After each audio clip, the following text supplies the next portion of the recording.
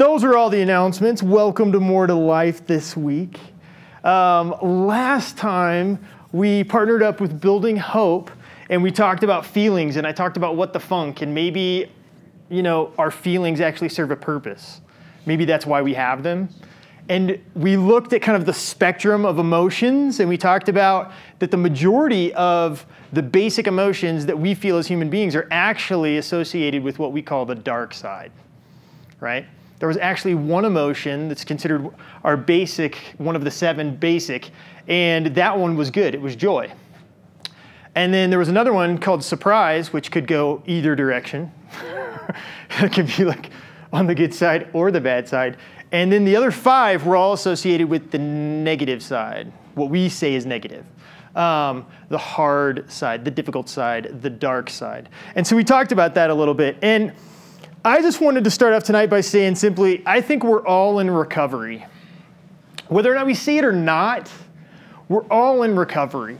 And that can back up all the way to, I think, what you were told as a kid or memories or experiences that you had, all the way to how you were treated today, right? But you're kind of in that process of recovery. And the way our lives are structured nowadays, sadly, unfortunately, we don't have a lot of space to process those feelings, our emotions, or to experience emotional healing. The way our lives are structured, there's just not a lot of room for that. It's, I don't know, I look at my life and I guess because I'll never compete in one, I look at my life like an endless Ironman competition because I'm never going to really do that. But the way my life is structured, the way my days go, how busy it feels, how overwhelming it can feel, how exhausting it can feel, sometimes I like to compare it to an Ironman. So if I ever say I've competed in one, I'm just exaggerating the truth. But that's what life can feel like. And with not a lot of room to process those emotions and feelings or to experience healing, that's why we talked about feelings last time and what the funk. And that's why I also talked about the dark side. And that's why I talked about especially getting it out. I said that several times last week if you were here. And if you don't understand what that means, I'm going to say it here in just a minute, but I got to take a drink. I don't know what it is lately. This weather's making me dry. I talked about describing your experience to someone. Talk therapy, right? Man, grabbing a friend, grabbing a confidant, and saying, here's what I experienced. It's almost like telling the trauma. And sometimes the more you tell it, the more you process, and the easier it is to move on. I talked about naming it or writing it down, finding some sort of way to get it out. I even said, maybe you just have to scream the sound that you feel. Maybe that's a way of expressing it. But getting it out just meant you express it, whatever it is. And I'm a big fan, and I've said it almost every week now repeatedly, of journaling. I think it's good. I think you should do it often. I would do it daily or even multiple times daily. And the more I've said this, people come up to me and they say, so hang on a second, Phil. So what do I write down, though? That already tells me something about what you're doing. When you say, but what do I write down? You're thinking you might go back at it again and read it. You're thinking maybe someone else will read it. Otherwise, you would just sit down and put the pen to the paper and just go for it. What do you write down? Anything.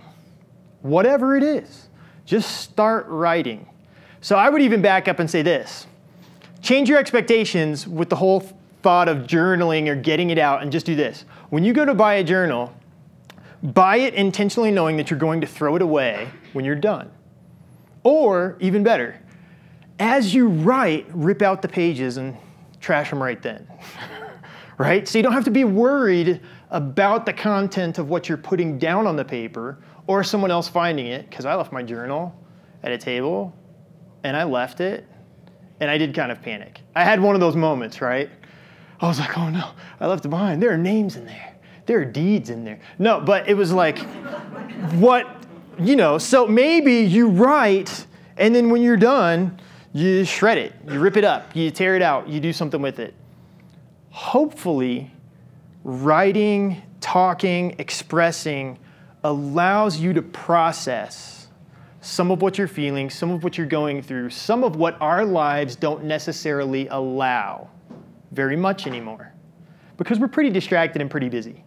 I mean, I just listened to a podcast the other day about the importance of boredom and the fact that we're not getting it anymore, right? Because the minute you're bored, you do something. We used to have these little gaps and spaces in our lives where you were bored. There was nothing you could do about it. Like, I don't know, I go to High Country Healthcare. No one here is associated with that company, right? Okay, so over here in Breck, that one, I know. I mean, I schedule an appointment. I show up on time. I do not have an appointment that occurs on time, and I certainly don't leave within a normal time frame. I mean, I've been there before, and it's been a long time. And there used to be periods like maybe you guys were the smart people that brought a book, you know, or something like that. But now, when I sit in the first waiting room, I have my phone, and I can do work, or I can get stuff done, or I can fill the boredom space. And then when I go to the second more little waiting room, like, I can still fill that space even more. Like, so sometimes we used to have those gaps and places in our lives where you were able to think about things. Maybe journaling should be this. Imagine journaling doing for your head and heart what sleeping and dreaming does for your mind, right?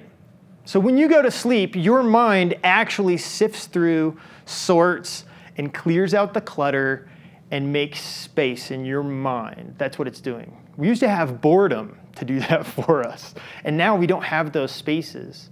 Maybe you can be intentional and create some spaces with journaling or spaces with friends or other people to help process those things that would have come up for you a little bit more naturally, like even a decade ago, but don't so much anymore. And we've been talking about feelings and those kinds of things. And tonight, I want to talk about guilt versus shame. Because when I was looking at feelings, I read a little bit about guilt and shame, and I was talking with Ann about it, and she was like, ooh, that's interesting. And I was like, oh, well, then let's talk about that, because this will be really fun. So a quick distinction between guilt and shame, because they're pretty different. Like, just so you know, crucial difference between guilt and shame. I'm guessing 8 years ago, I tried to start a little book club. And I say that because I came up with this really cool book. It was super cool. The title of the book was Seven, and it was called An Experiential Mutiny Against Excess, was the subtitle. And so like I talked to people, I invited people, I kind of advertised. I say I tried to do a book club because it ended up being pretty lonely.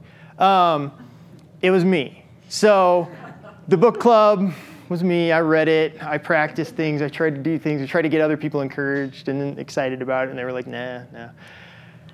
Every person that I was able to corner and say like, hey, do this book study with me. Come on, it's going to be great. They all had the same response. And they all said this. Whatever I told them about the book and whatever they read online and in the subtitle itself, they said, that book is going to make me feel guilty. That's what they said. My response was, good. Maybe that's what we need a little bit of, right? Guilt.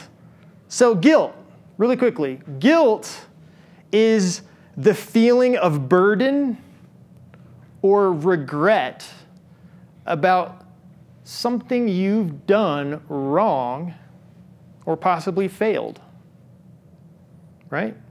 So I get it. That doesn't sound fun.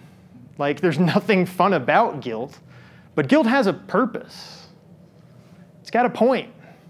Like we need guilt. Society especially needs guilt. Like guilt's that thing that keeps you from repeating those things that you shouldn't do. Right? Like you learn from it and you feel that burden, you feel that regret. Guilt allows you to make amends with people. It allows you to set things right. Like pretty much one of the defining characteristics of what they say a sociopath is they lack guilt. Right? So guilt, it's got a purpose. And it's pretty specific, and it's focused on an event, a deed, something that happened, right? So now you shift over to shame. Shame's the real monster, in my opinion.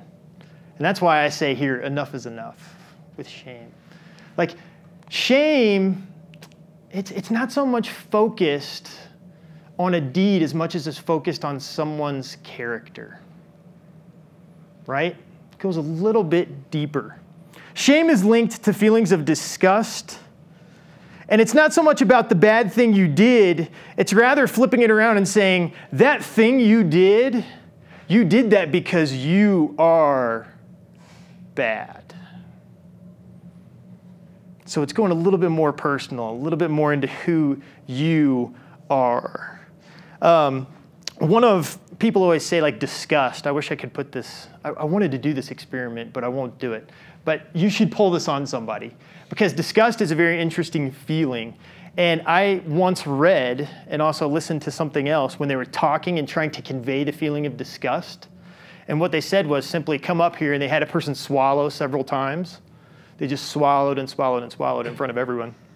And then they had them spit into a cup, and then they asked them to swallow the spit. And they watched the person's face. Yeah, and Winston just nailed it. Like, that's like disgust.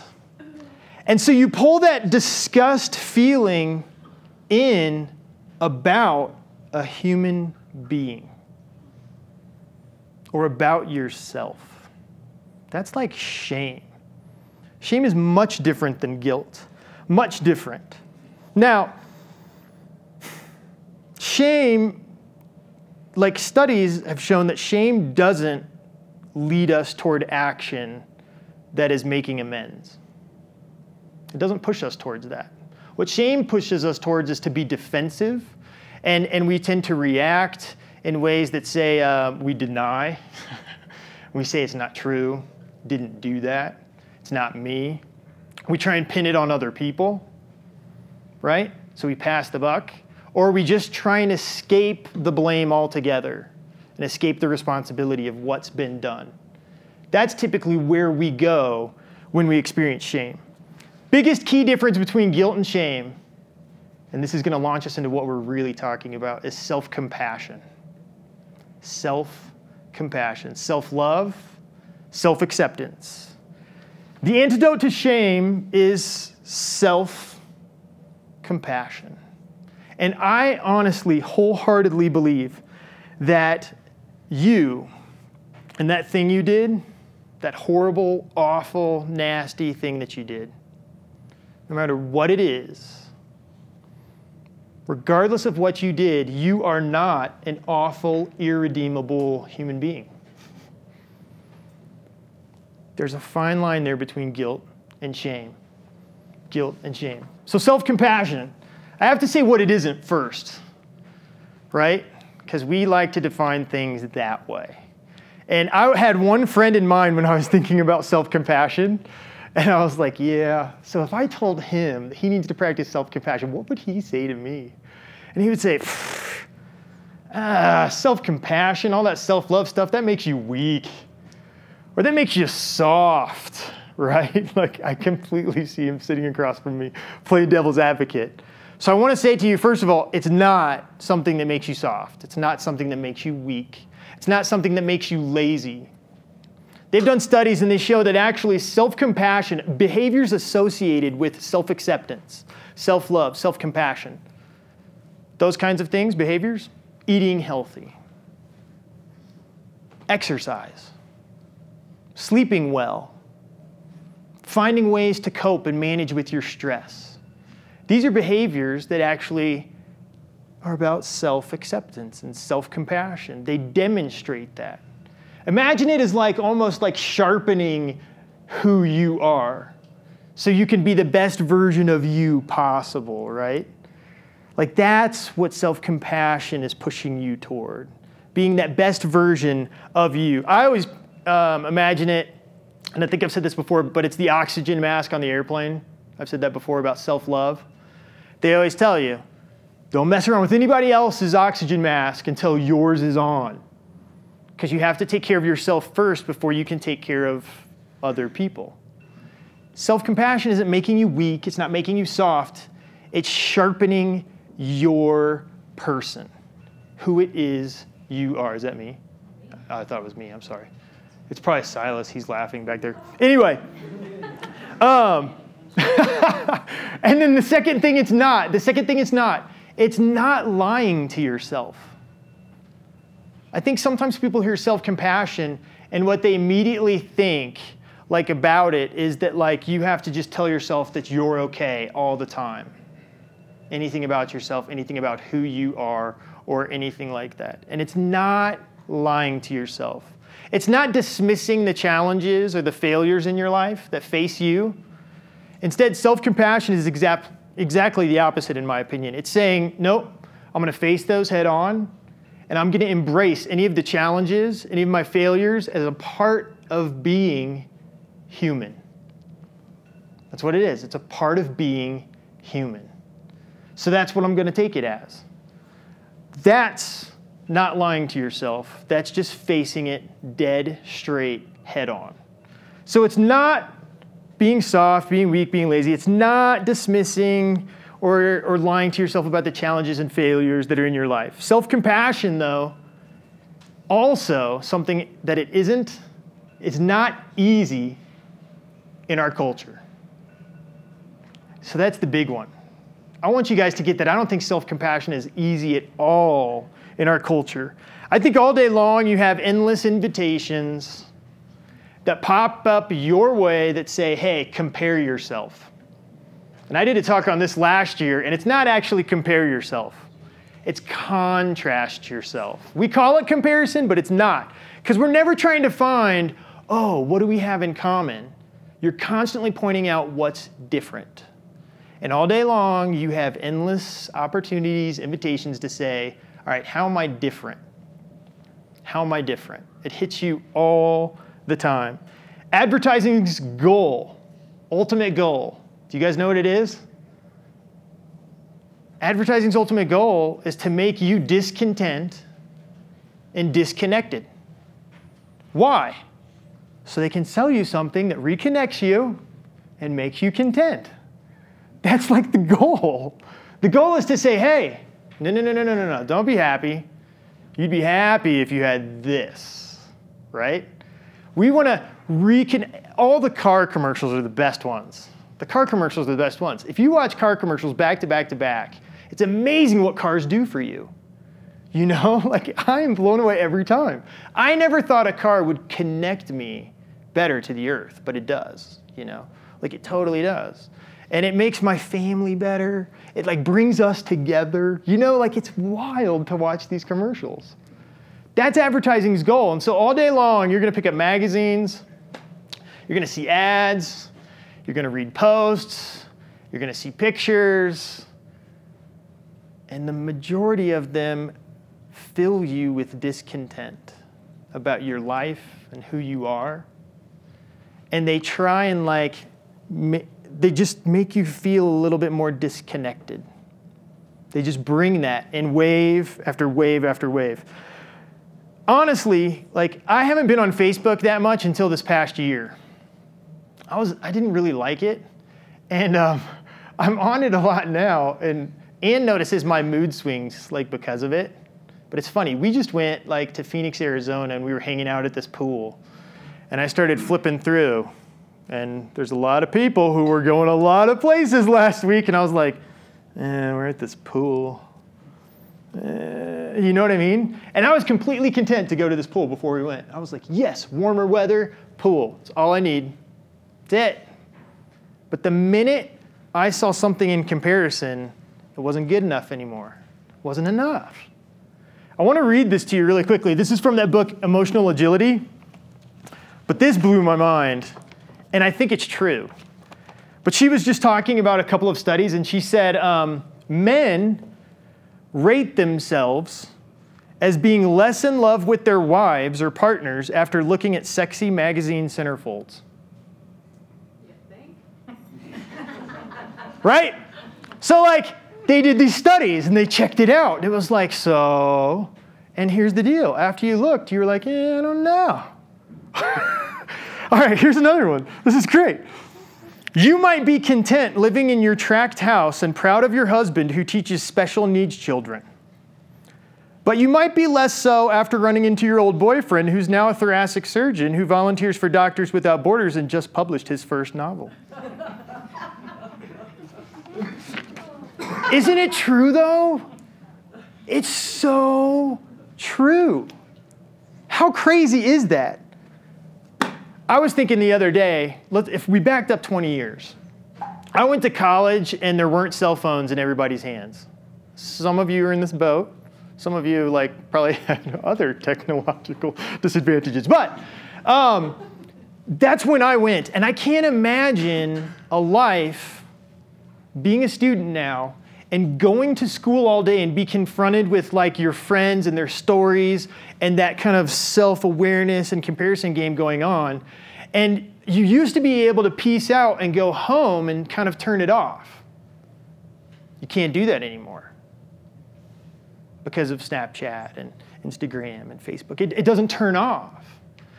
We used to be able to go to work and you only had to listen to those stories for a while, or you had that one person in your life, right, who's constantly stacking it up against you and and then you could turn it off and you could go home and it's always on now.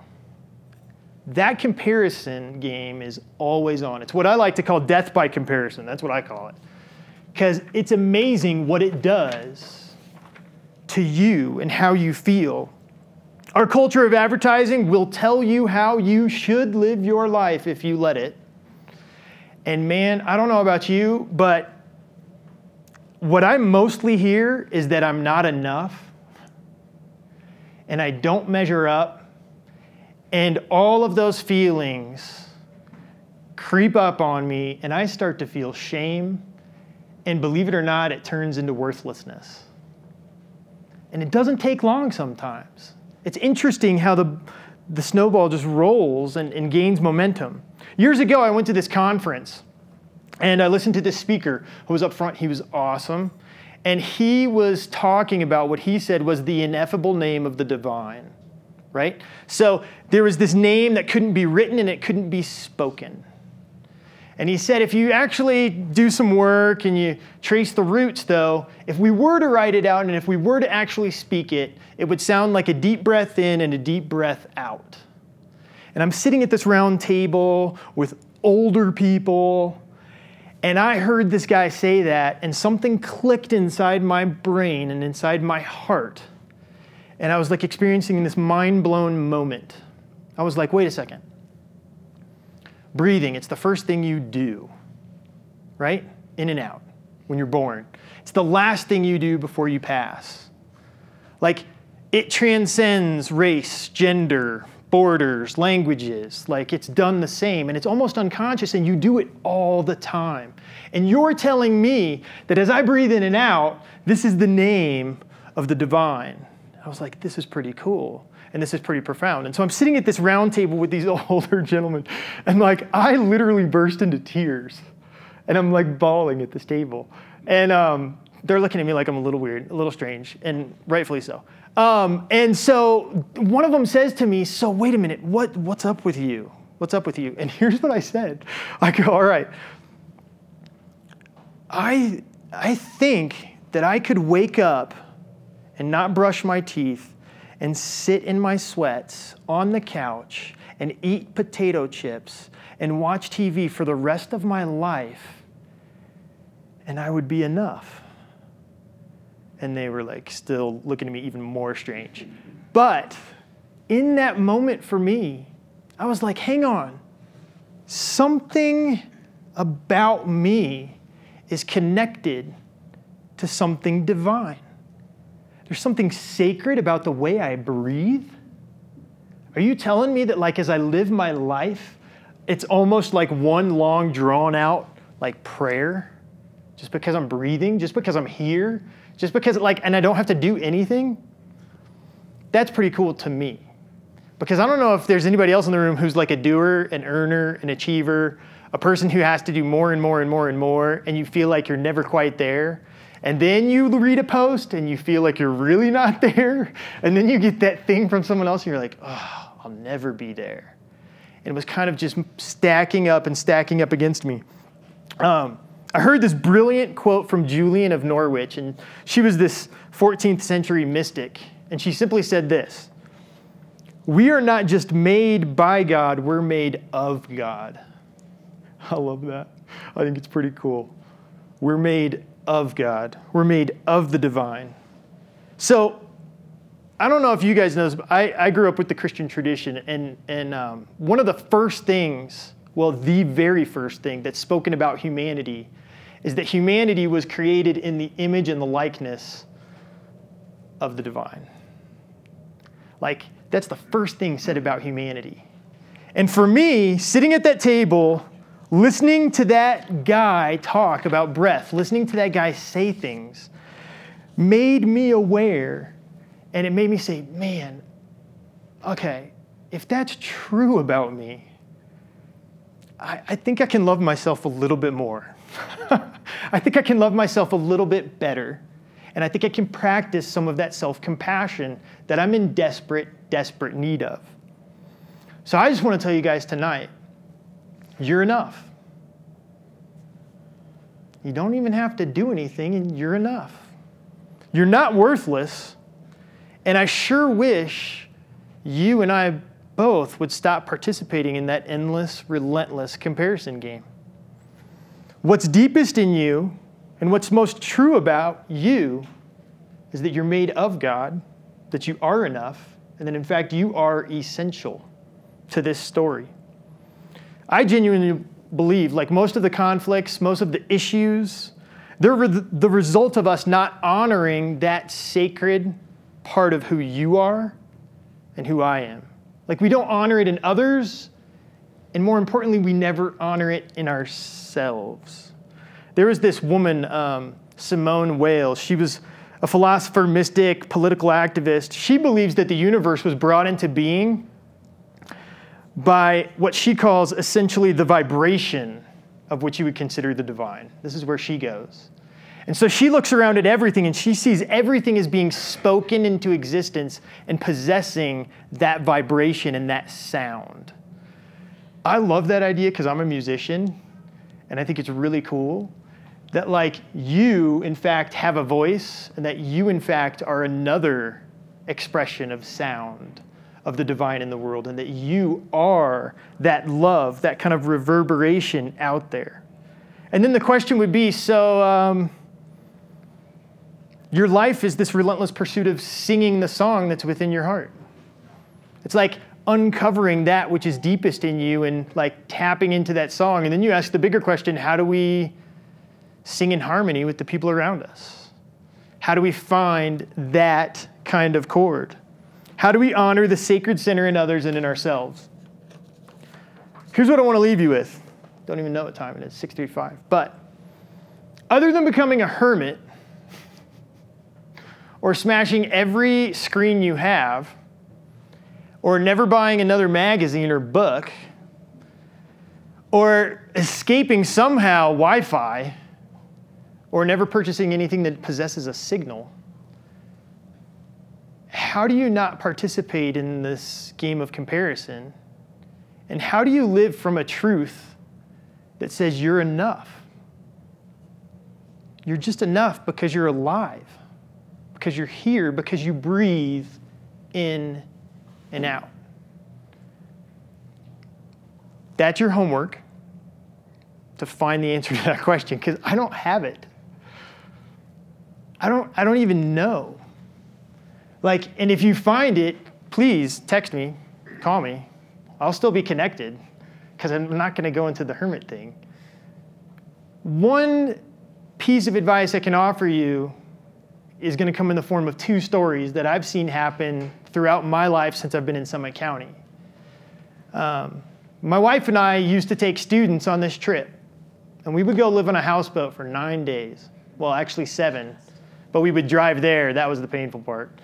And driving back in 2 like huge vans.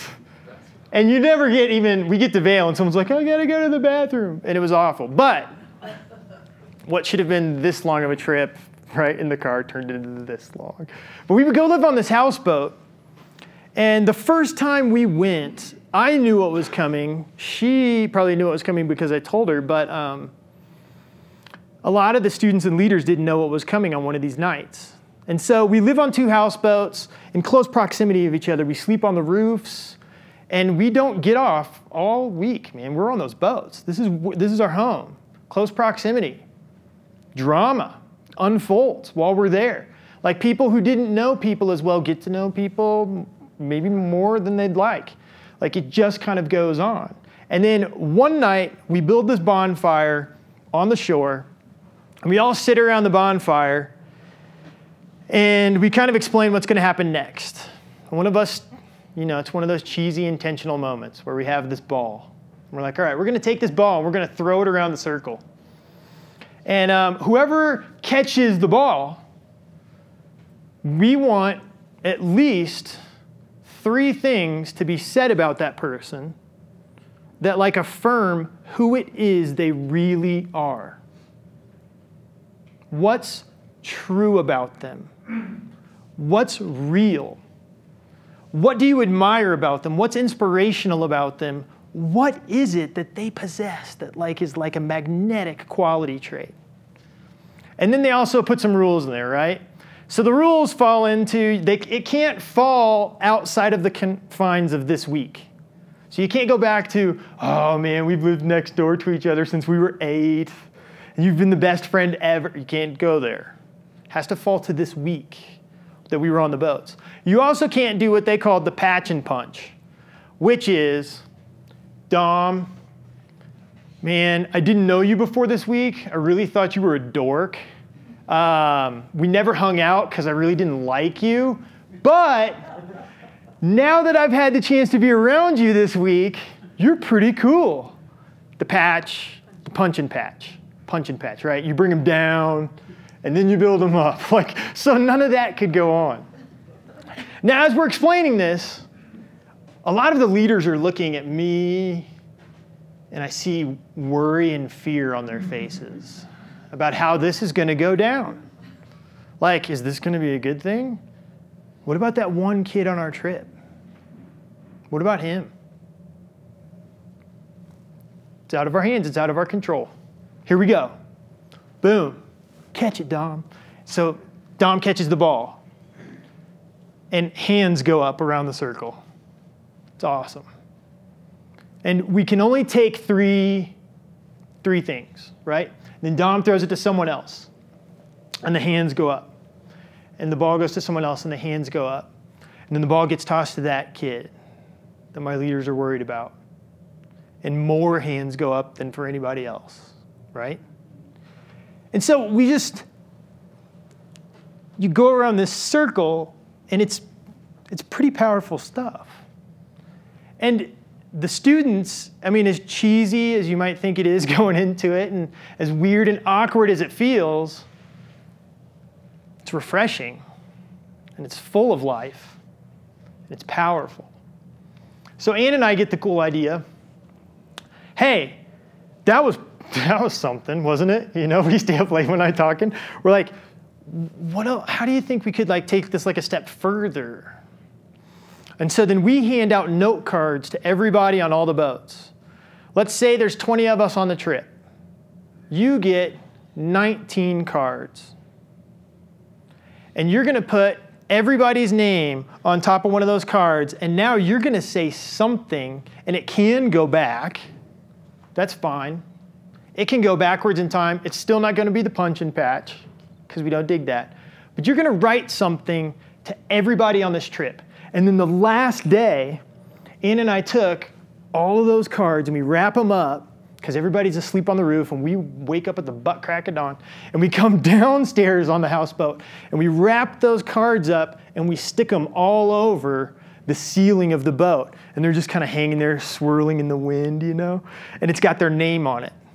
And so everybody wakes up, we wake them all up, and we say, hey, here's the first thing you do today. Before you do anything else, you wake up, you go downstairs, you find your name, you grab those cards, and you sit down in silence, and you read them. I know students that still have those cards. Foley does? Do you? I love it. If I'm ever bummed, I still read it. Whenever he's bummed, he still reads them. I know leaders that still have those cards because I'm one of them. I'm telling you what, how in the world can I practice self-compassion? How can I kind of stunt, interrupt, jolt this comparison game?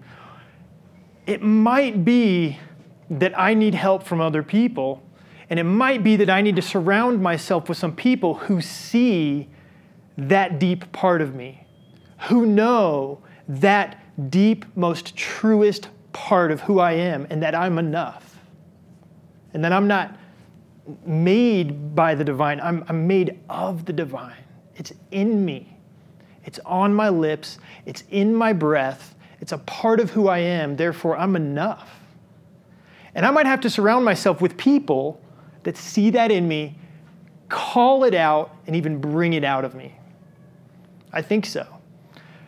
On the tail of that whole Shasta thing, which was crazy, I decided I was in charge of this retreat once. And I decided that like adults should feel this, right? I was like, man, it's awkward and it's weird, but it's only awkward and weird because it like never happens for us. Like how often do you really pull someone aside and be like, Drew, I really admire this about you. You know? We don't have a lot of space for that in our lives. More often than not, like if I'm with friends, we're making fun of each other because we think that's like affection somehow, right?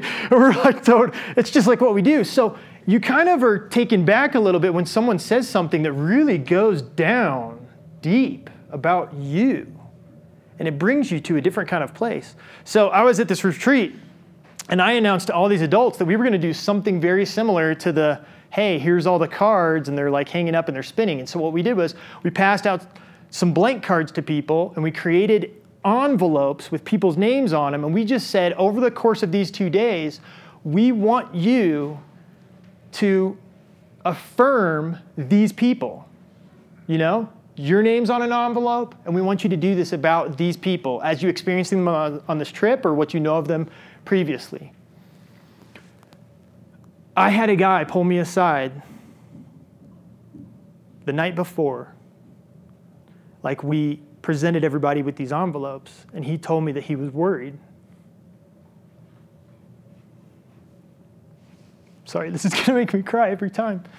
This guy's amazing. He's one of my friends. And he pulled me aside and he goes, Phil, I'm really worried. And I was like, about what? He's like, I don't think anybody's going to put anything in my envelope. He said, I'm just being honest. He said, like, I don't really feel like there's anything good to be said about me. And I was like, this is unbelievable to me. Right? So then we get to the next day, and we have all the envelopes, and we pass them out to everybody. And I'm just watching him. You know, like, I mean, everybody else is kind of invisible to me at this point. And I'm like watching him, and I watch him pull out, like, 1, 2, 3, 4, 5 cards, And he reads them. And he's not really an emotional kind of guy. Like, we're on opposite spectrums, him and me. And like, but he's getting all choked up, And he came up to me afterwards and he said, I never would have thought that people could see that in me. I never would have dreamed that people could, say those things about me. It was a really cool experience for him. Really cool. Maybe you could find a time to be intentional like that with someone you know. Someone who really sees that in you. Someone who brings it out. Someone who could help call that out. Because for me, when I hear someone else's words, or when I'm able to read that from someone else, I can kind of grab a hold of it a little bit more, and I can start to believe it about myself. And it allows me to step into that practice of self-compassion and live from that truth that I'm enough, that it's okay. Maybe it's their ability to see that in you and call that out. And yes, I guarantee it could probably be awkward. Maybe you do it with your family. Maybe you do it with a group of friends. I've got a group of guys hopefully coming out this June that I'm really good friends with, buddies from college. I'm hoping we do it for each other, you know? And yeah, I think it's going to be a little weird at first because it's pretty awkward when we don't do that ever, it feels like sometimes. But maybe you can be intentional to make that happen. Guilt versus shame. Man, I think we just need to try and erase shame. When I say enough is enough, I'm saying, first of all, like enough shame, and I'm saying enough you are is enough. I wanted to say enough, you're enough. Like, you're enough. So, as with every More to Life night, I've got a little kind of hope, prayer, promise here for you at the end that you can just sit back and listen to. You can close your eyes. You can stare up at the ceiling. You can stare straight at me. It's all right. But this is kind of my hope or prayer for you until next time when we get together. But you need to remember we're all in recovery. May you come to realize your hidden goodness, that you're made of God, that your breath is your prayer, that the name of the divine is always on your lips, that your blood and bones are sacred. May you then live in that deep truth and honor in others as well as in yourself that which is deepest in you and most true about you, that you're enough, that you're essential because you're made of God and you're alive. Amen. All right, that's the More to Life night this time. Next time we get together, I'm rolling the dice again. I don't know what we're talking about, and here's what I would love. If you have a topic or idea that you would like us to talk about, I would love to get that by email or by text or something. Because I promise you, I will delve into it, do some research, dig around, and try and talk about it next time. Because I would love to do that if there's like this idea that floats to the surface here. If there's not, I'm just going to roll the dice. It's going to be good. But thank you for being here tonight. Make sure you grab some dessert. And as always, small community, say hey to people, especially those 3 middle school students back there. Go make them feel uncomfortable and like introduce yourself to them, shake their hand or something. They would love it. So anyway, we will see you hopefully next time at More to Life. Thanks for being here.